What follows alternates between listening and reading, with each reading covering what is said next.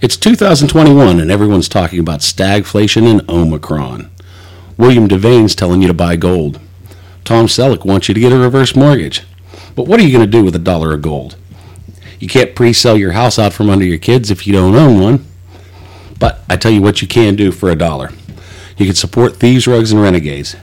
For $1 a month, you can get exclusive content and early episode access, and you can help pay for our beers.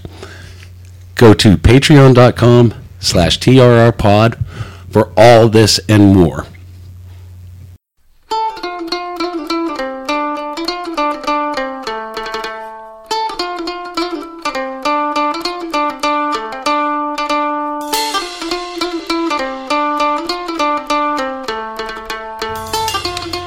All right, so we have Mike hooked up to the blood pressure monitor, the heart monitor, all of that, so we can check your vital signs as we watch you react to us setting you up for jokes you can't make in this series. Exactly.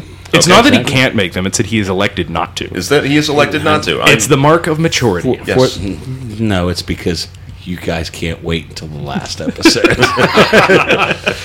I'm very, very pleased with the amount of self-control you're exercising, Mike.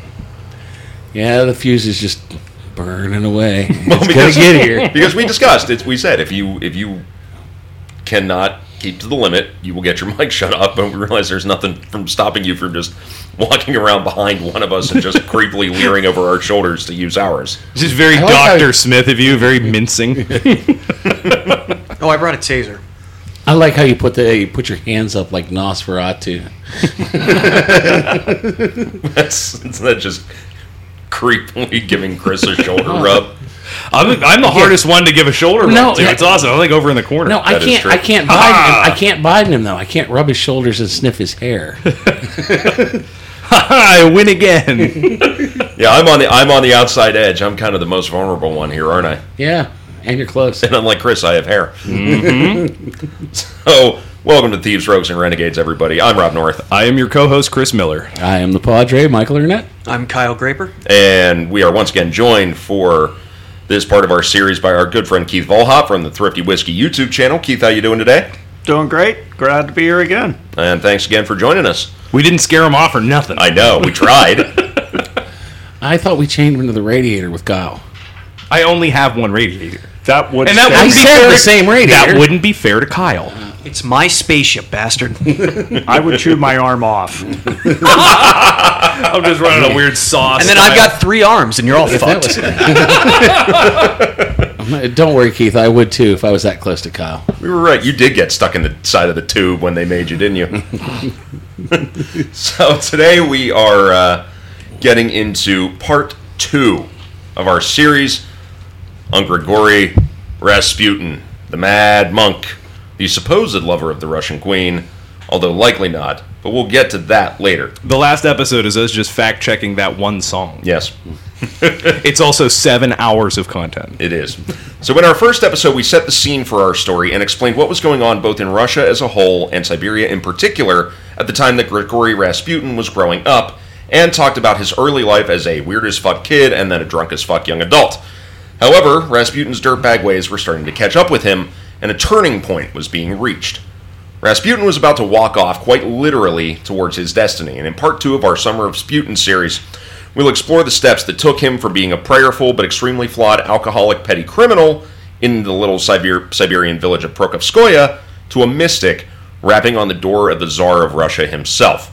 As well as exploring some of the stranger mystic cults in Russia at the time, we'll be introducing some other characters that will come to play a recurring role in our story.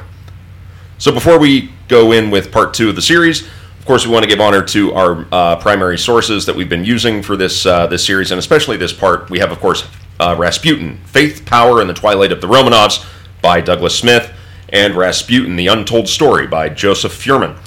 And once again, I'd like to send out thanks to Dr. Alyssa Klotz, Assistant Professor of Russian History at the University of Pittsburgh, Dr. Janie Burns, Professor of European History at Point Park University, Dr. Erica Haber, Professor of Russian Language and Culture at Syracuse University, and Dr. Michael Nyberg, Professor of First World War History at the U.S. Army War College, all of whom have assisted me in this process with materials gathering and interpretation.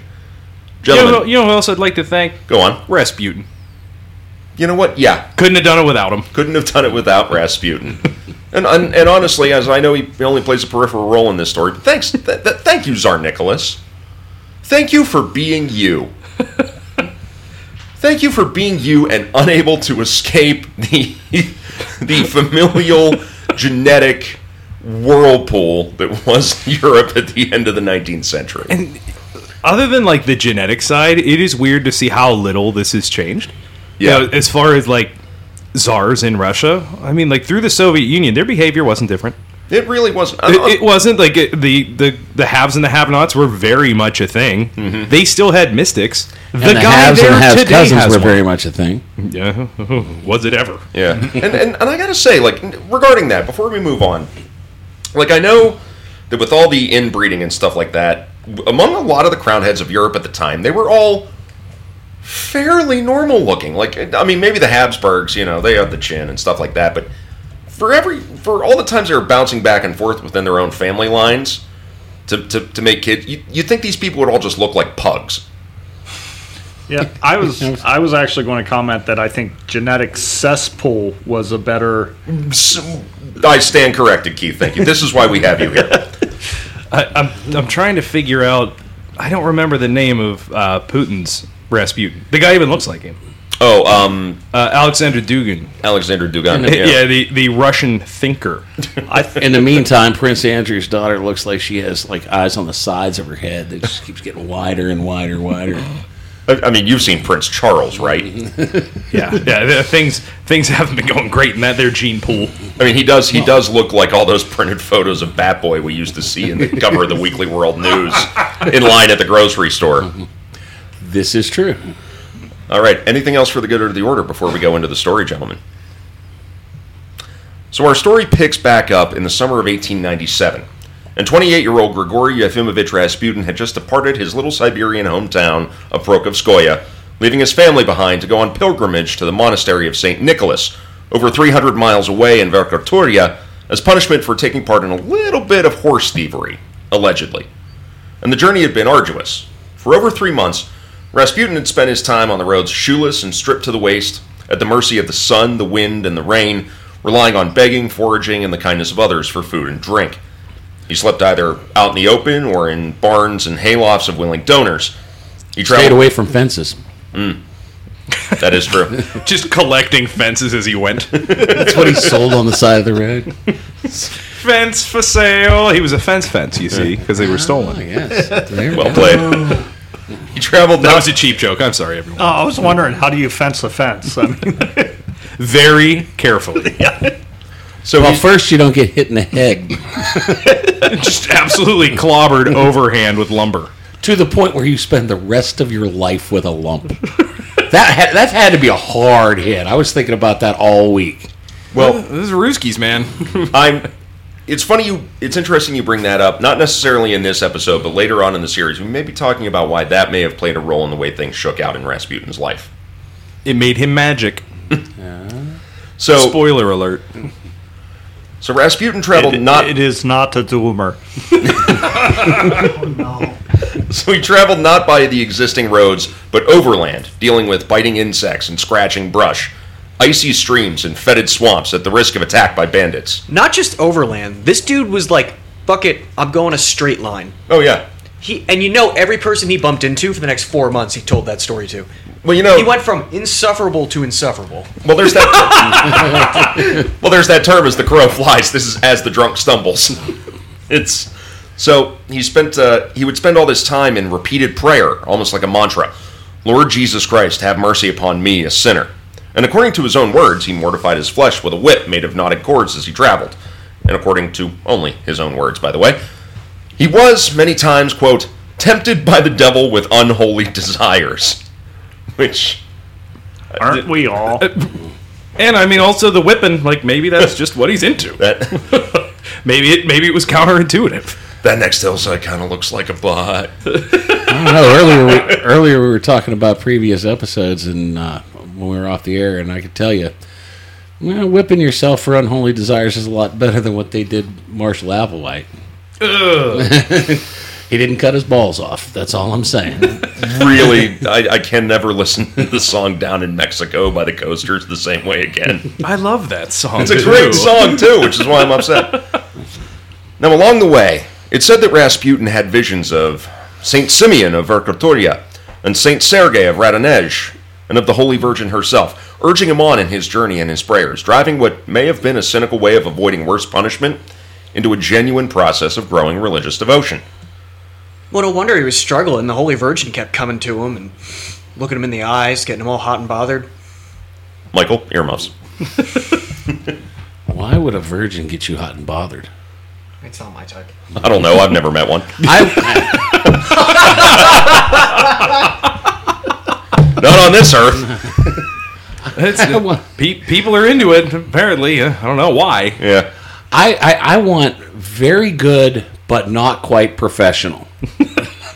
You just what do we call it in bartending? A hobbyist. Yeah. They're just super enthusiastic. They're not good. Like, you're not getting paid to do it. You're just having fun at home. Yeah, exactly. I just don't want to hear the word ew. See, what I want to hear is like a different language. Yeah. Like, oh, Dios mío! Guard, let me out! Guard. Wait a minute. Wait, no. It's Wrong hole! What are we talking about again? I don't know. Oh, God. I should have built my cat corral before this. Now, okay, Rasputin throughout this whole journey him. was becoming what was known in Russia at the time as a straniki, or a holy wanderer, one who would go from place to place preaching and receiving religious revelation. We can think of the straniki as a sort of professional pilgrim, one who would travel over the land to seek out the holy places, praying and preaching to those that they met along the way, living a mobile yet still ascetic life, as sort of a combination hermit hobo. So a loser. I mean, by our modern metric, sure. I have been like people were feeding him and shit. Probably a pretty sweet gig. Don't got to pay taxes. Yeah. Steal all the fences you want. Yeah, sure. And horses. And horses. I honestly would like to somehow get my hands on one of his sermons just to see what he was actually preaching. I mean, it's highly unlikely. And I would say to you, of the word I have received from God, that he who smelt it, dealt it. He who denied it, supplied it. And that he who made the rhyme has done the crime. Now that it wasn't Thanks be to God. I have been Grigori. I'll go bye now. But it wasn't uncommon for people to have done this historically, just like not at this point. Yeah. Well, you got to figure like this is people were flying airplanes at this point. Not Was it? Not quite. We're Not still quite. a few years shy of that. Anachronism. Was it? Anachronism. Damn it. They had balloons and stuff like that. But anyway, so the term goes back into the 1300s, but the late 19th and early 20th century in Russia was almost a golden age of the straniki, with some scholars believing that there could have been as many as several 100,000 straniki wandering the roads, tracks, and wilderness of Russia, particularly areas where life was especially bleak. Now, groups of less ascetic pilgrims were especially plentiful in Russia at the time, with Douglas Smith estimating that as many as 1 million people at any one time could be on pilgrimage within Russia, and these people would gather around the straniki as they traveled, believing that the presence of these holy hobos would bring extra blessings or protection upon them on the roads. Now, not everyone saw these religious wanderers and the groups of pilgrims who flocked to them as a good thing. Alexei Vasilyev, the last head of the Tsarist National Police, wrote that these people, quote, represented the out-and-out anarchist element among the Russian peasants. Restless, aimless, they avoided all contact with the state, chiefly so as to escape any and all social obligations. I know the feeling. I mean, I think Gavin Newsom needs to go to L.A. and take care of the rising Straniki problem that they have there. It's okay. So long hair, weird clothes. Those are out-of-work actors who still managed to sink $2,000 into that outfit. God bless them. Oh, okay, so fun fact, just going back, and I use the year 1900 because it's the first one I could find. There were 136 million people in Russia. So 1 in every 136 people was just walking around proselytizing.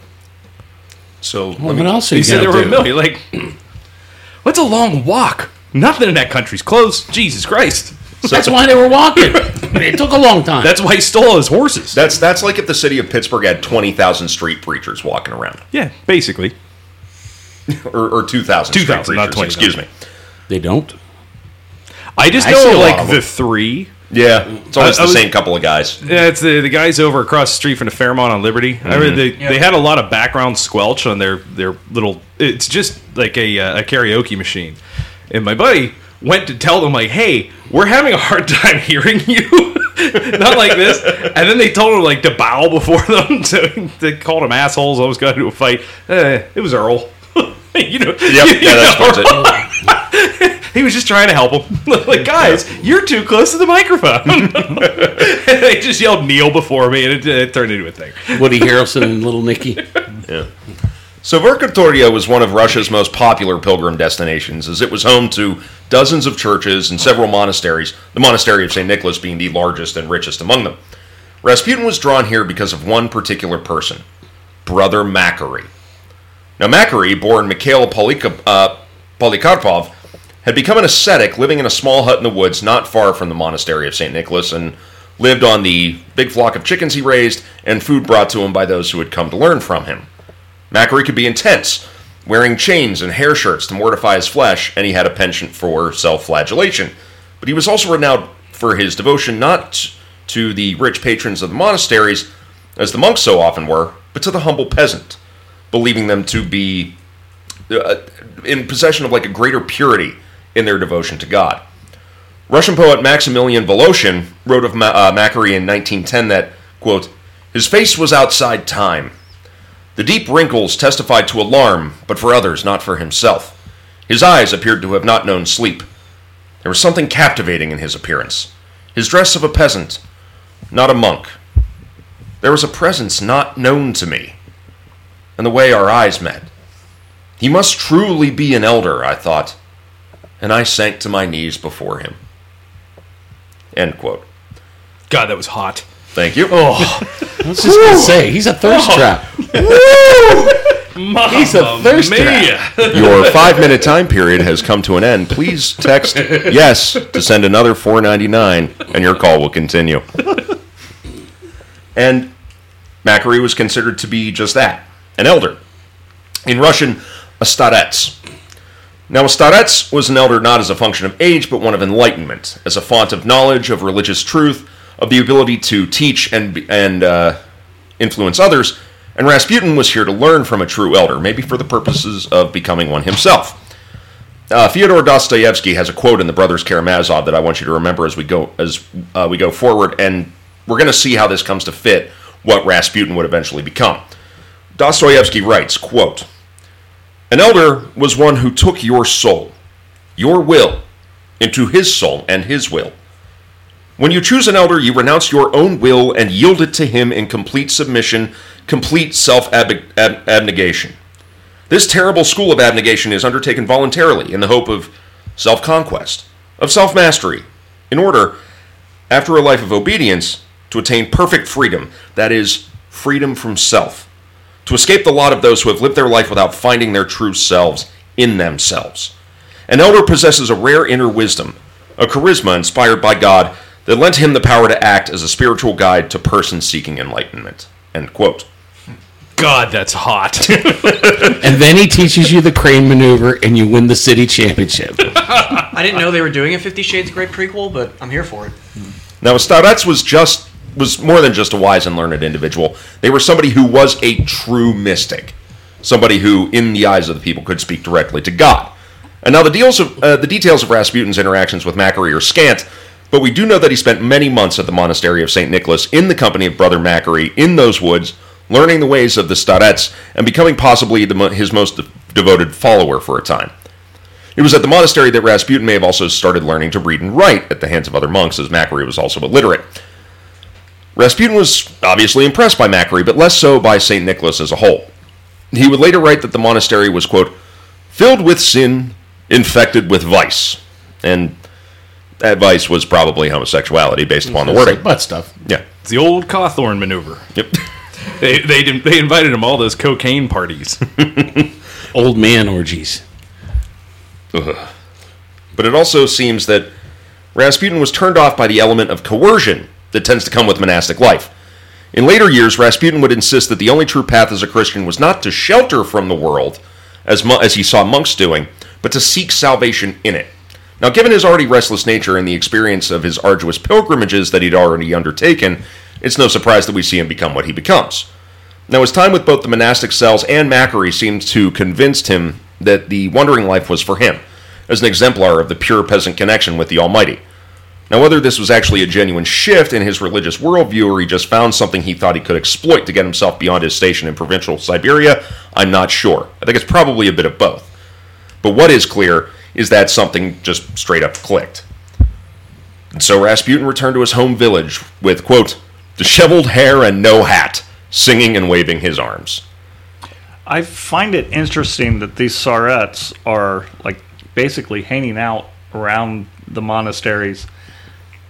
And I just wonder, like, who's teaching who at this point is, how much of this is actually legitimate theological education. So I heard somebody describe this once as almost being like a parasitic relationship. If we look at the monastery as being the hippo, we see the starets as being like that little bird that feeds off of the insects on the hippo's hide. It's sometimes you would get a hermit or a starets, and it was actually the same case in in English monasticism, especially in the early Middle Ages, where you would get like a hermit, and maybe that hermit was sort of officially a part of the monastery, maybe they weren't, but either way, they could use that monastery as an immediate support system while still maintaining an ascetic lifestyle and making it actually easier for people to be brought to them. Using the monastery as a means to an end, even though they may not officially be connected with it. That's sort of my understanding of how it could often work with a starets in a hermitage, in the woods, maybe 1 mile, 2 miles from the monastery. It was also a lot easier to live near a monastery. Monasteries were very large. They were usually in centers of commerce. Mm-hmm. They would get a lot of people coming through. They'd often be at crossroads. Yeah. It just made a decent amount of sense. I know Roman monasteries tend to be very accepting of people just to come in. The thing that's different as far as Roman Catholicism is concerned is you have the magisterium, you have a hierarchy within the system, and even the brothers teach among themselves, mm-hmm. and then they even bring in people that aren't necessarily part of the monastic order that can teach if they have some type of enlightenment, but they have that hierarchy that prevents some wild mystic from coming in. And so it's a little different now than it was right 100 years ago. It just makes me wonder. I mean, we'll probably delve into this in a few more minutes, but the cults that are like abounding throughout Siberia and Russia at this time, it just makes me wonder if there's misguided education going on here that leads to those. Well, we talked about that some in the 2nd Pacific Squadron episode, how yes. especially the peasantry, and I'm sure that a lot of the monastics actually came directly from the peasantry.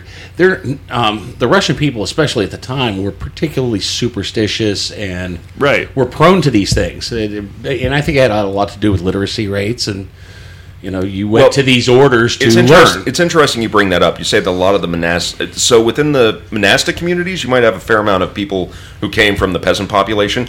Generally, the true ascetics, the hermits, did come from a more wealthy upbringing. Okay. Like Macquarie did not grow up as a peasant. Macquarie grew up as upper middle class, and just for some reason embraced this rejection of society. But where a lot of the cults come from that we might talk about in a bit, a lot of that is a rejection of an overbearing church. A lot of that, and I think a lot of the more extreme cult behavior often comes from a sort of fatalism that you get. And yeah. I would refer you back to our last episode, dear listeners, when we kind of talk about the lot in life of the Siberian peasant. But you can easily see how that shows up as a rejection of the church that is saying, no, this is fine, this is what's supposed to happen to you, all this suffering, it'll all be okay once you actually do die. By the way, it is your fault. Yeah. but you're going to be rewarded for it eventually. And also, it's not like these peasant villages had a village church at every location either. Not all of them, no. You kind of had to reach a certain critical mass before that happened. Anyway, to continue. So Rasputin returned to his home village a very changed man, having gone from a drunken mess to a sober zealot, and trading one type of being a pain in the ass for another. He went back to trying to work where he could, more successfully now that he wasn't always blackout hammered, but would now spend his free time wandering Prokofskoye, basically acting like a jackass street preacher. So you say he came back a changed man, and this is where I do kind of wonder about this. Mm-hmm. Did he see the opportunity to shift directions, still basically live much the same lifestyle he was, less the booze, but repeat a lot of the same behaviors he was doing before his pilgrimage? I'm not sure it's necessarily a binary answer. I think it could quite possibly be a bit of both. I've seen a lot of people that have left alcoholism or drug dependency that replace preaching. I mean, just in modern day life, that replace preaching and spirituality with, they replace it as their addiction. And honestly, they're jackasses. Mm-hmm. Yeah, I mean, it's overbearing honestly, and annoying. It's either that or CrossFit. Right. Yeah. I mean, just think about it, like historically. Either way, you're part of a cult. So now I'm just imagining this episode, but instead of the church, it's CrossFit, and Rasputin just rolls in, ripped to the nines, and just picks up Nicholas, throws him through a window. And it just does weird pull-ups. Pain is weakness leaving the body. Ignore pain. Ow, what happened to my back? Because he got taught by an American congresswoman with a hammer to God. gazpacho police. So in church, Rasputin would wave his arms about, wearing a grimace on his face, singing extremely loudly and often shouting out prayers that drowned out the priest at the pulpit and was eventually banned from Prokofskoye's village churches. So he started holding church services of his own, gathering a small group of those who actually liked the cut of his religious jib in his father Yefim's root cellar. Now, what we know happened in this little religious group is pretty standard harmless stuff, the stuff we know for sure happened. They would gather together on Sundays and on religious holidays or whenever they had some free time, joining in prayer, singing religious songs, and having Rasputin read and interpret the Bible for them. But since these services took place in a root cellar, they were out of sight and secret. And if they were secret, they were somehow, in the eyes of the community, dirty. And if they were dirty, they were powerful. It's said that Yefim's two young maids, Dunya and Katya, would ceremonially strip and wash Rasputin before the services. That strange songs, not of a usual type of hymns that sung in churches, could be heard coming from the cellar, as well as strange chanting in a language that no one recognized. That the sounds of multiple people copulating at once could occasionally drift out from the underground space. And it may have gone further. Rumors existed at the time, and still exist today, that Rasputin had, during his pilgrimage, fallen in with a very real Christian sect known in Russia as the Anti-Church, which is very Grant Morrison. I like that quite a lot. This sect... It's a very original name. Yeah. This sect is known as the Klisti.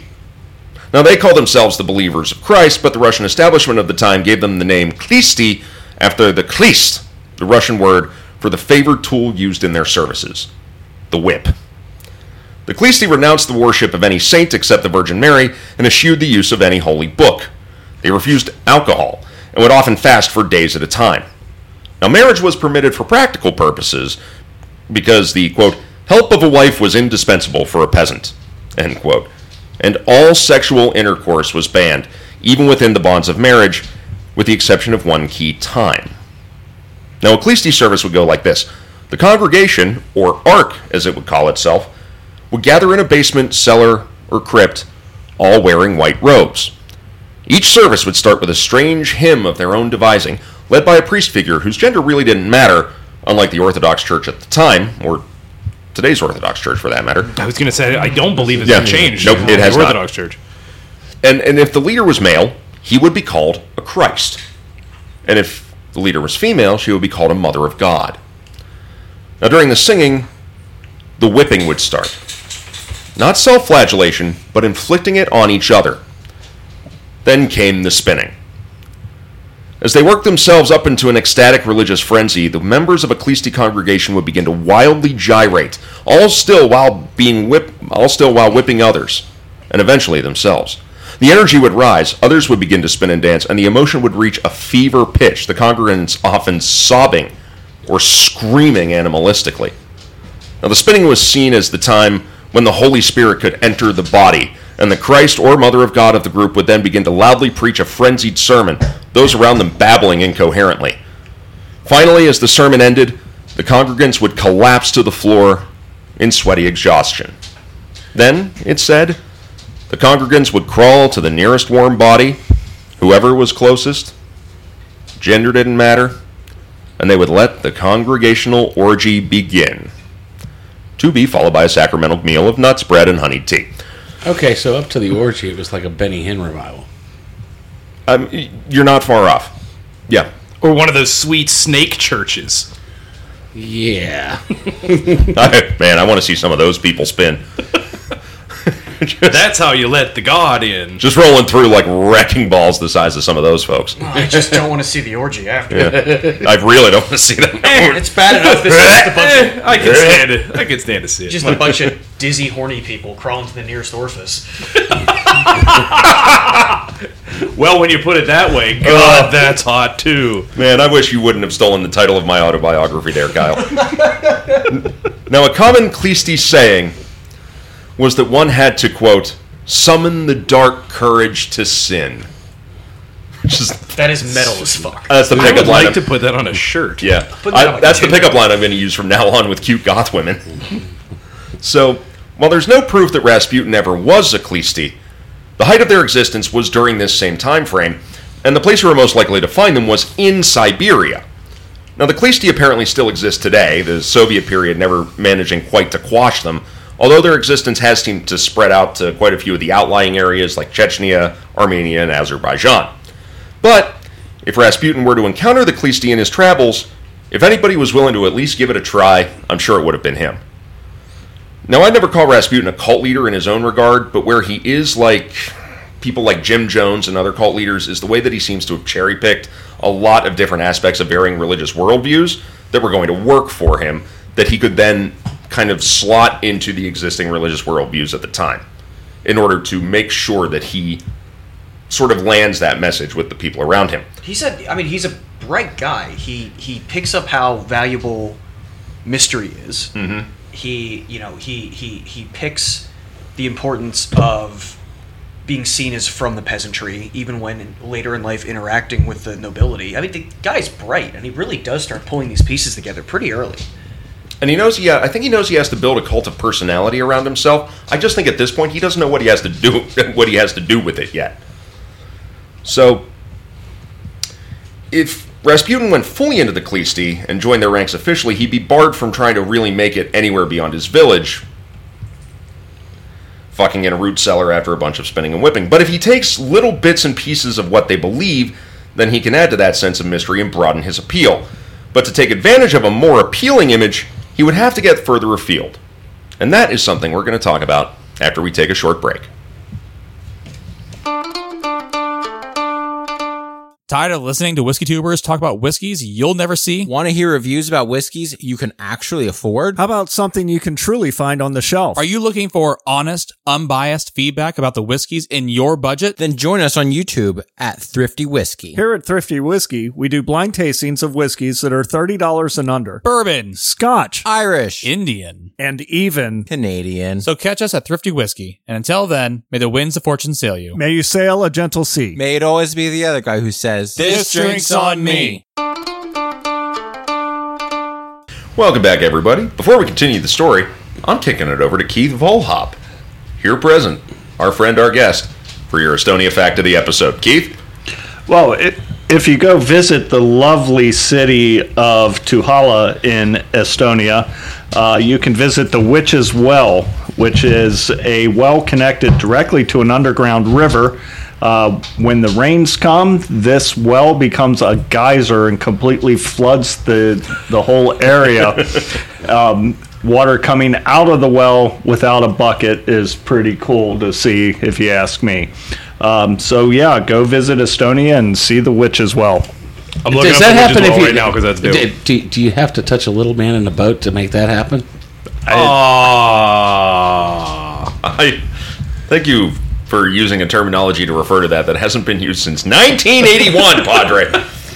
Oh, here we are. Yeah, but I was alive then. You weren't. That's true. What can I say? Oh, it like comes out. Yeah. See? Look at this thing. Like, oh, damn. It's a squirter. It's squirt. That's what I'm telling you. Listen, it's just pee.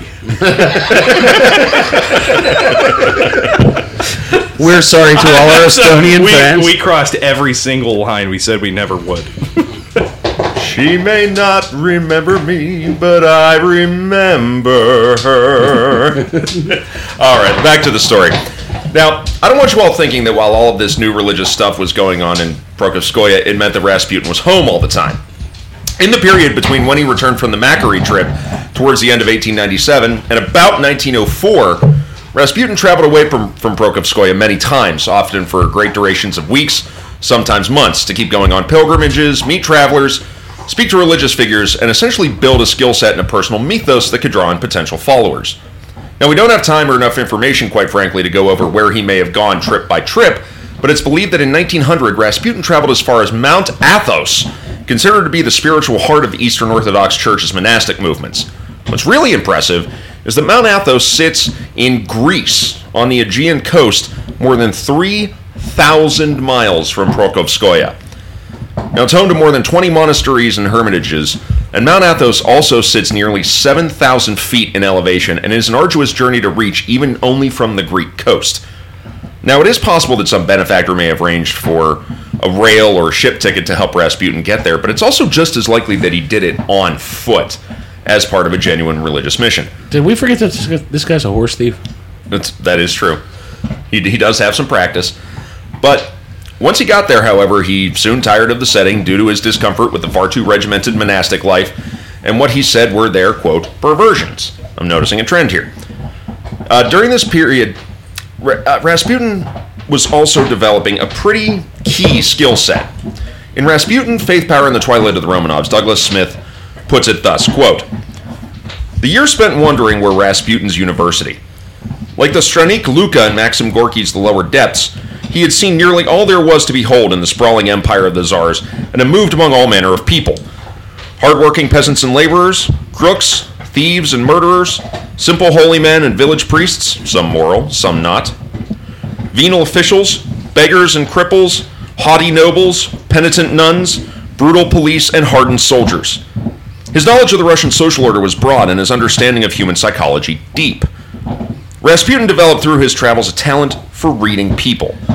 He could meet someone for the first time and strangely see inside them, what was in their minds, what troubles they had experienced in the past, who they were as people.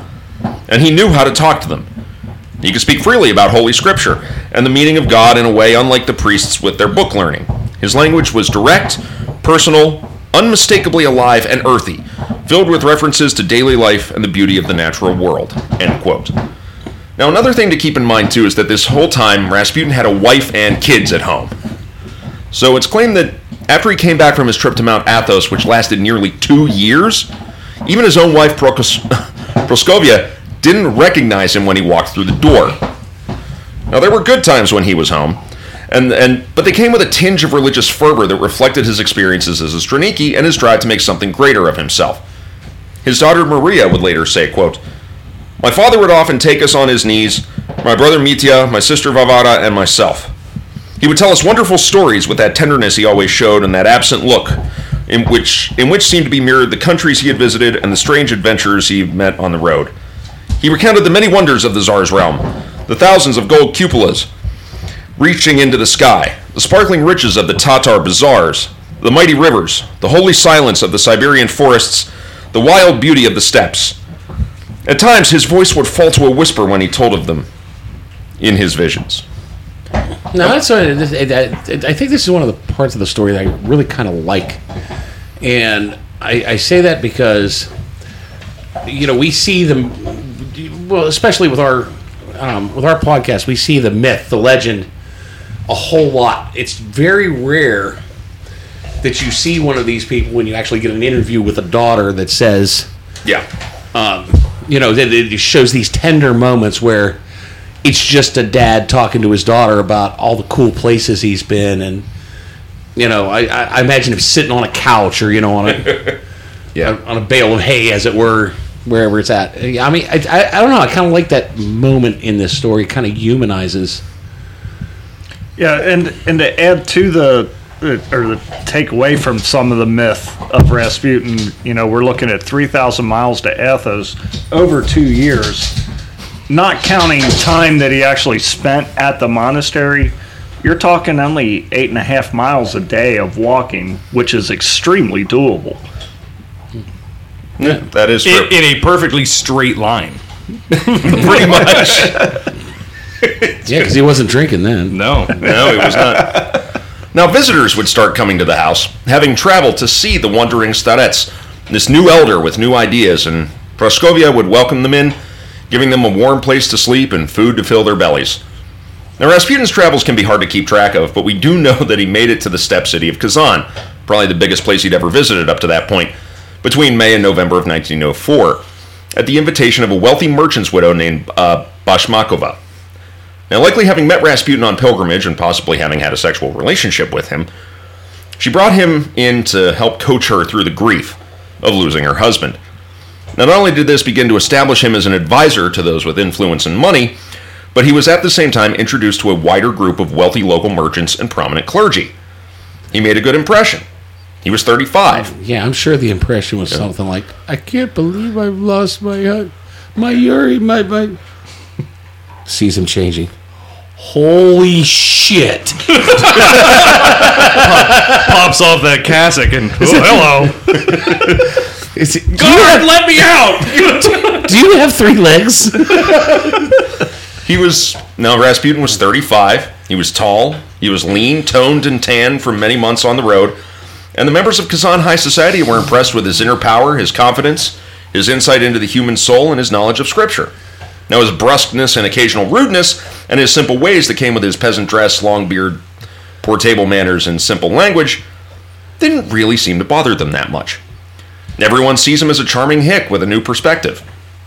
And the corrupt church was more than happy to embrace him and make these connections to high society types so that they could essentially show the peasant population, see, he's one of yours, and we like him. Please don't kill us.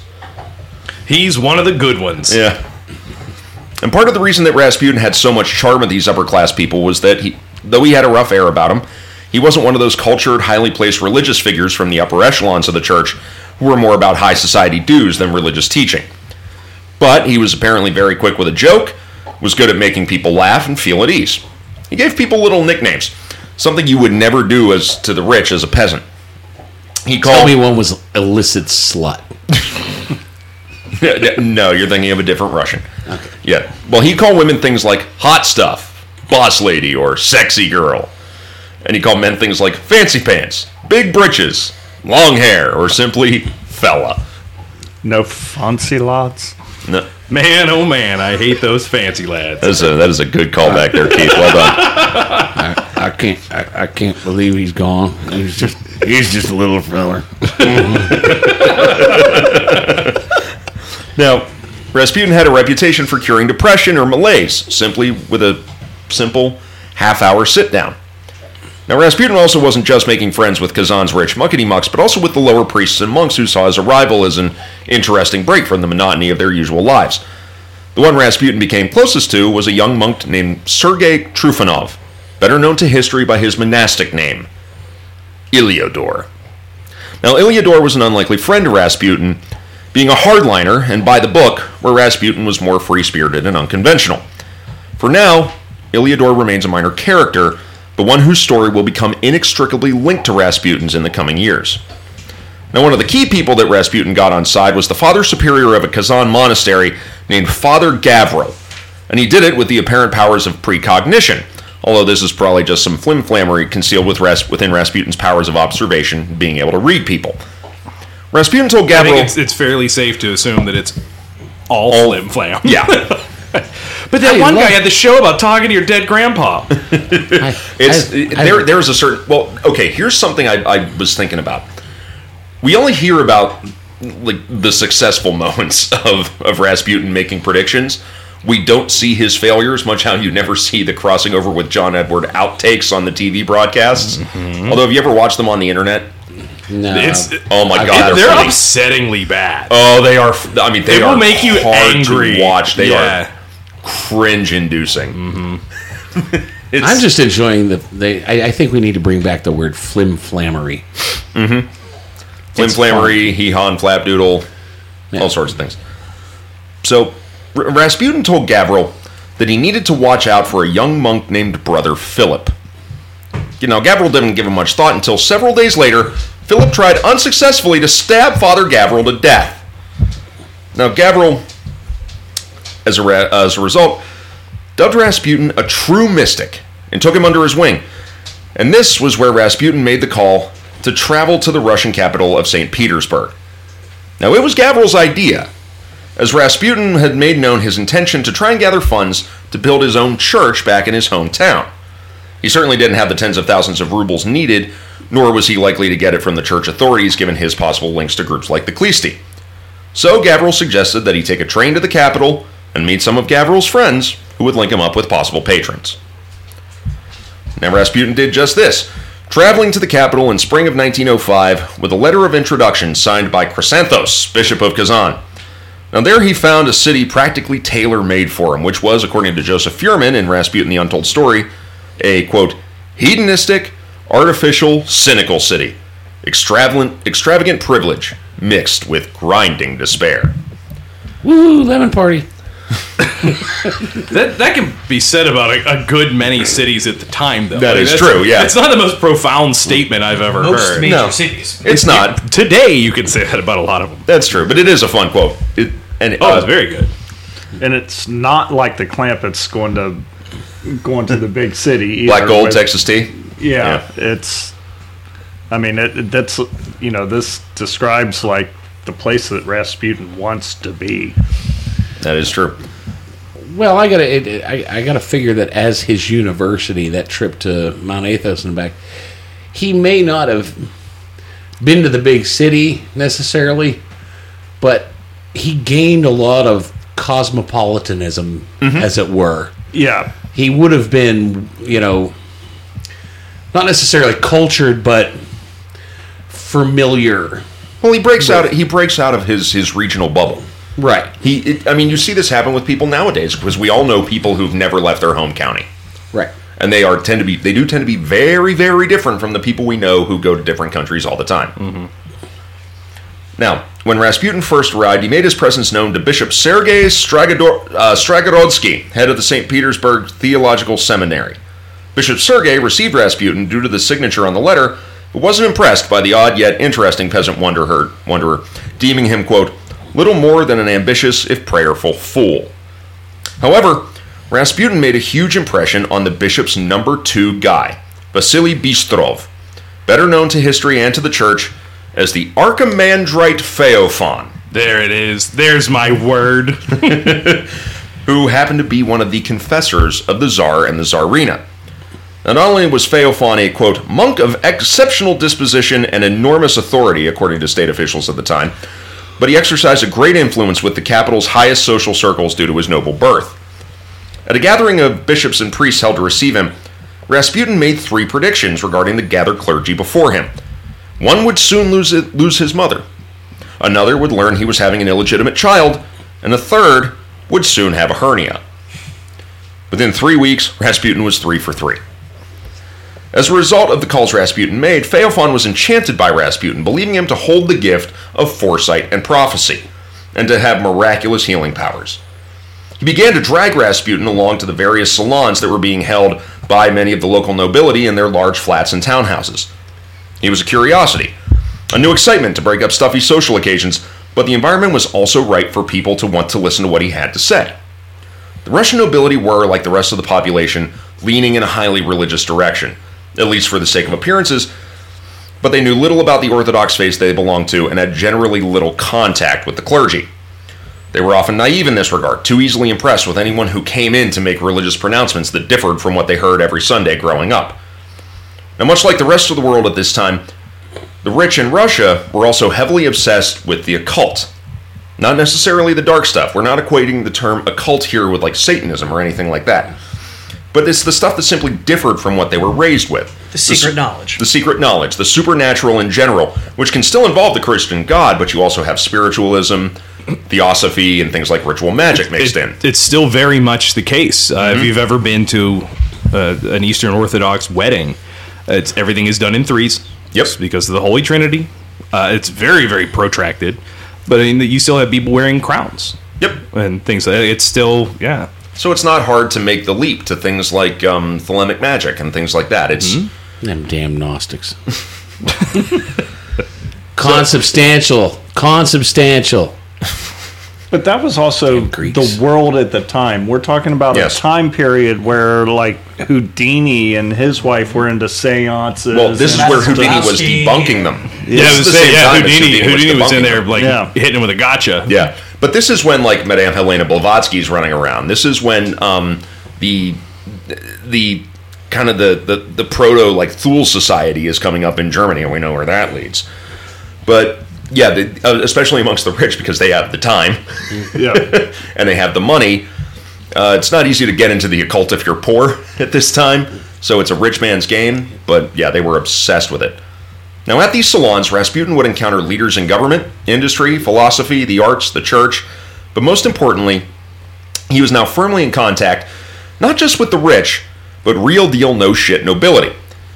And these were people in high places, people like Count Alexei Ignatiev, Deputy Minister of the Interior, and his wife, Prince Vladimir Meshchersky, arch-conservative and openly homosexual, but also an advisor and confidant to the Tsar, and the widowed Baroness Varvara Iskul von Gildebrandt, famed for having the largest salons in the capital. That's what I look for in a woman. Large salons. Vladimir Burevich, then a professor of history but later to become Lenin's personal secretary, left a detailed account of Rasputin's first entry into one of the Baroness's salons, apparently typical of many of his appearances before crowds of wealth-standing and culture. And it reads thus, quote, "Soon after 8 o'clock, Rasputin appeared. With a free and light gait, he entered Varvara Ivanova's drawing room, where, so it seemed, he had never been before. And with his very first words, he set upon his hostess as he strode the carpet, quote, 'What in the world have you done, my dear woman? Covering your walls with so many paintings. It is like a real museum in here, and to think one wall could feed 5 hungry villages. Ugh! You look how folks live, all while the poor peasants are starving.' Varvara Ivanova began to introduce Rasputin to her guests. He immediately started asking questions. Is Lady A married? Where's her husband? Why does she come alone? Now, if we were together, I'd look after you just as you are." He carried on his conversations in this manner, very gay, joking, playful, and lighthearted. My attention was chiefly directed to his eyes. His gaze was always concentrated and direct, and a strange phosphorescent light played the entire time within his eyes. He continually stroked his listeners with his eyes, and at times his speech would suddenly slow down. He would drawl, lose his way as if he were thinking of something else, and then fix his gaze on someone point blank, stare straight into their eyes for a few minutes, the entire time dragging out his words with a disconnected, confusing manner. Then suddenly he would snap out of it, come to himself, as it were, embarrassed, and try to change the subject and start a new conversation. I noticed that it was precisely his persistent staring that had the greatest effect on those gathered, and particularly on the women, who were made most uncomfortable and anxious by his gaze, yet who then shyly started to watch him out of the corner of their eyes, and sometimes drew even closer to hear him speak a bit more, to hear more of what he had to say. While speaking with someone, he would sometimes suddenly and quite abruptly turn to another, whom he had been looking at 15 or 20 minutes earlier, and, breaking off his conversation, begin to say in a slow drawl, "No, mother, that's not good at all. That's no way to live, just look at yourself. Do you really think responding with an insult will fix matters? You need love. Yes, love's what's needed." And then just as suddenly he would go back to his previous conversation and start a new one, or walk back quickly around the room, occasionally taking a seat for a moment, or bending down, busily rubbing his hands the entire time. All of this made an impression on those present. People began to whisper, and to say that he had indeed divined the truth in certain matters, that he had great insight, and an atmosphere of heightened nervous energy began to take hold of the kind that can also be experienced in monasteries around Starets and Seers. So what you're saying is he was basically a 35-year-old college freshman. Walked in with a guitar. This hippie love thing. Oh, no, mother. You need love. Anyway. I understand you. I get you. Anyway, Come to here's my Wonderwall. room. I gave my love a chicken. It's also weird that people talk about like, how he was only talking about like love and supporting the peasants and all that. When you look at the man, and he is maybe the most upsetting looking person ever. That they've ever seen, Just certainly. like maybe that I've ever seen, and I have the internet. They knew like 8 people. You've never got on people at Walmart, have you? Oh God, I've been to Florida. Okay, yeah, those are upsetting looking people. But he just has. We've these, all been to like- Florida at the same time. I know what we saw. He has these like the 1,000-foot stare. super heavy brows, this giant beard, just shock of like black hair, and the weirdest eyes. It's the weird eyes. It's the the eyes. weirdest eyes because his brows are so heavy. And it's almost caveman-like. We're not going to get into it in this episode. We're going to talk about it next episode. But in Faith, Power, and the Twilight of the Romanovs, Douglas Smith devotes an entire chapter just to Rasputin's eyes, just to talking about his eyes. So that tells you a lot Yeah, about. why is it when Herman Melville did it was a dick move, though?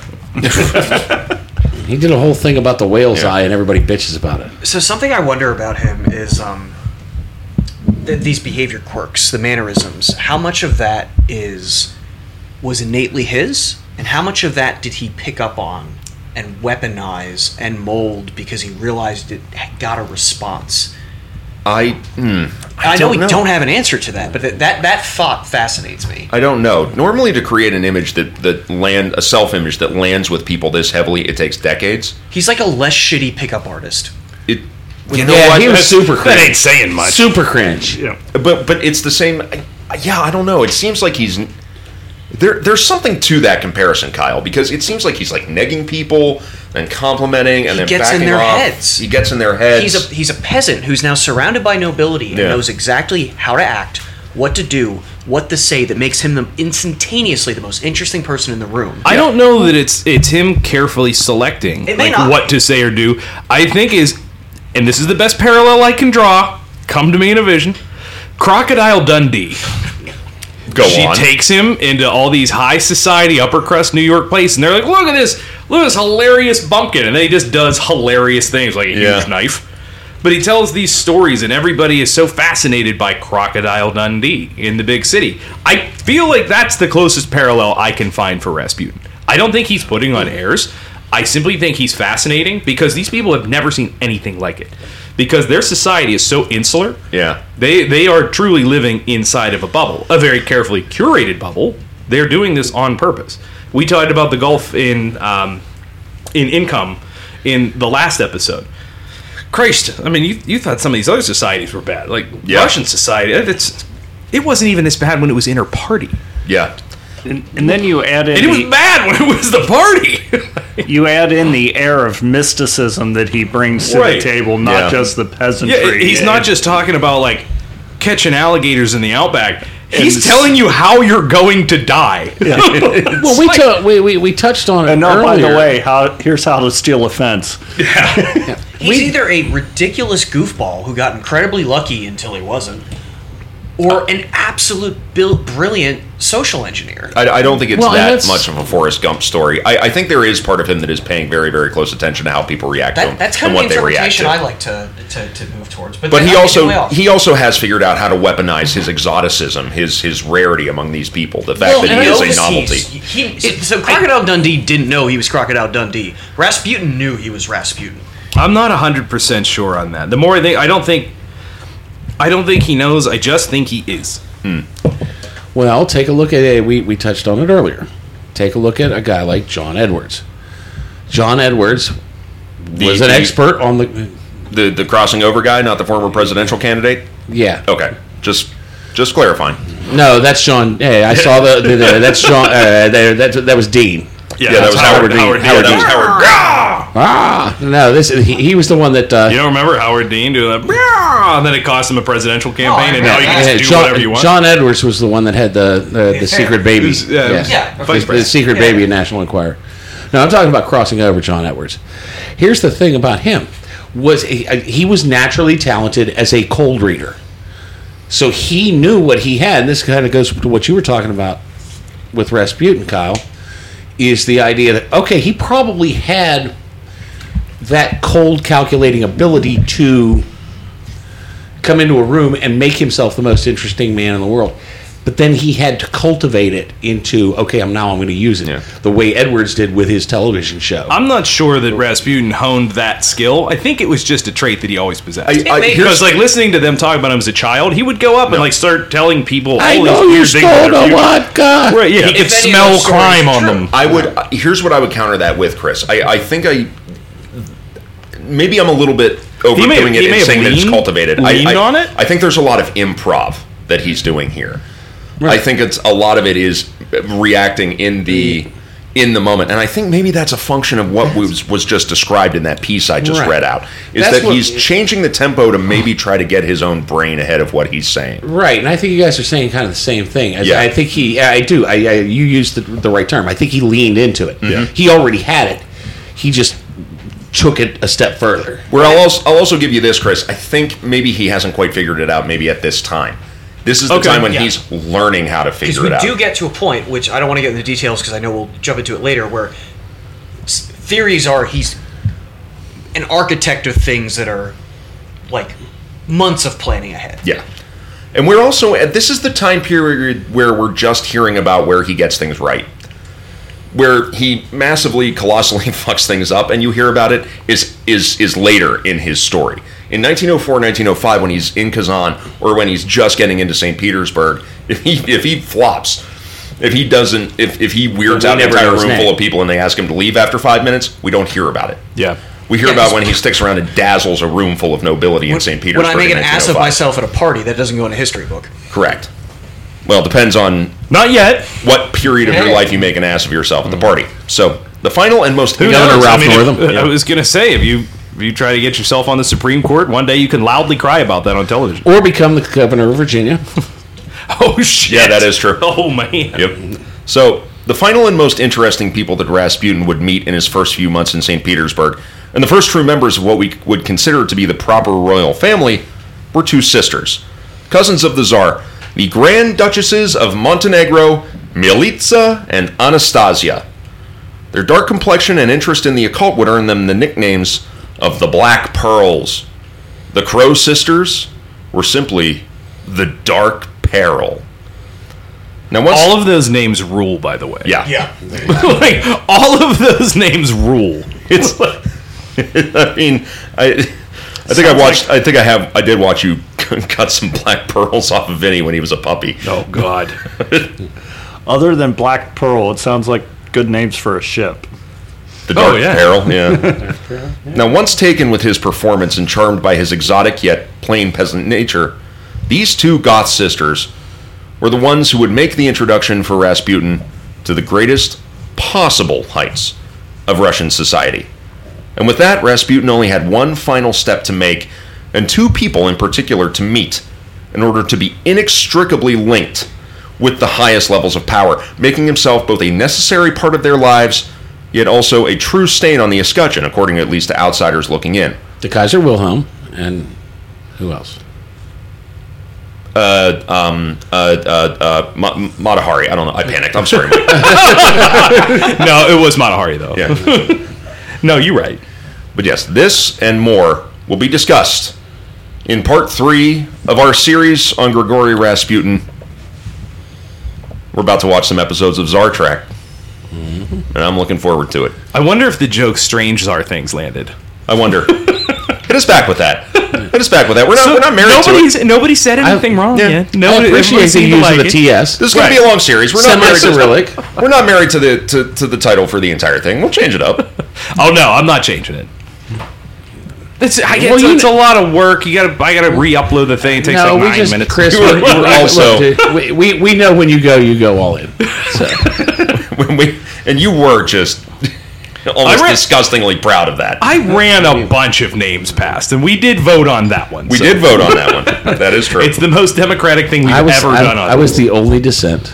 I can't remember why, because I wanted. What was the Rasputin one? The one that actually had Rasputin in it.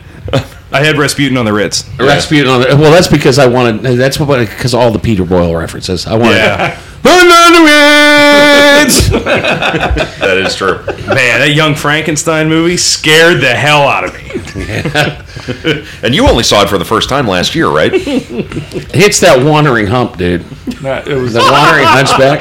it was Frau Bueller. Igor. That doesn't count. That doesn't count. Kyle just leaped, he just sprung into action. Hold on, you Nate. I'm taking Mike's vitals. Yeah, I was gonna say because I had one that I had one. We didn't mention the guy. It might come up in the next one. I might let off a safety valve next to. There's a lot of czars in the next one. Yeah, there's plenty coming. There's a lot. Like, Yeah. I mean, the first half of that episode is just gonna be talking about weird shit they did. Yeah, Yeah. don't worry, Mike. There's going to be plenty of opportunities for us to say something. You're going to resist it, blow a gasket, fall out of your chair, and then we have to take you to the hospital.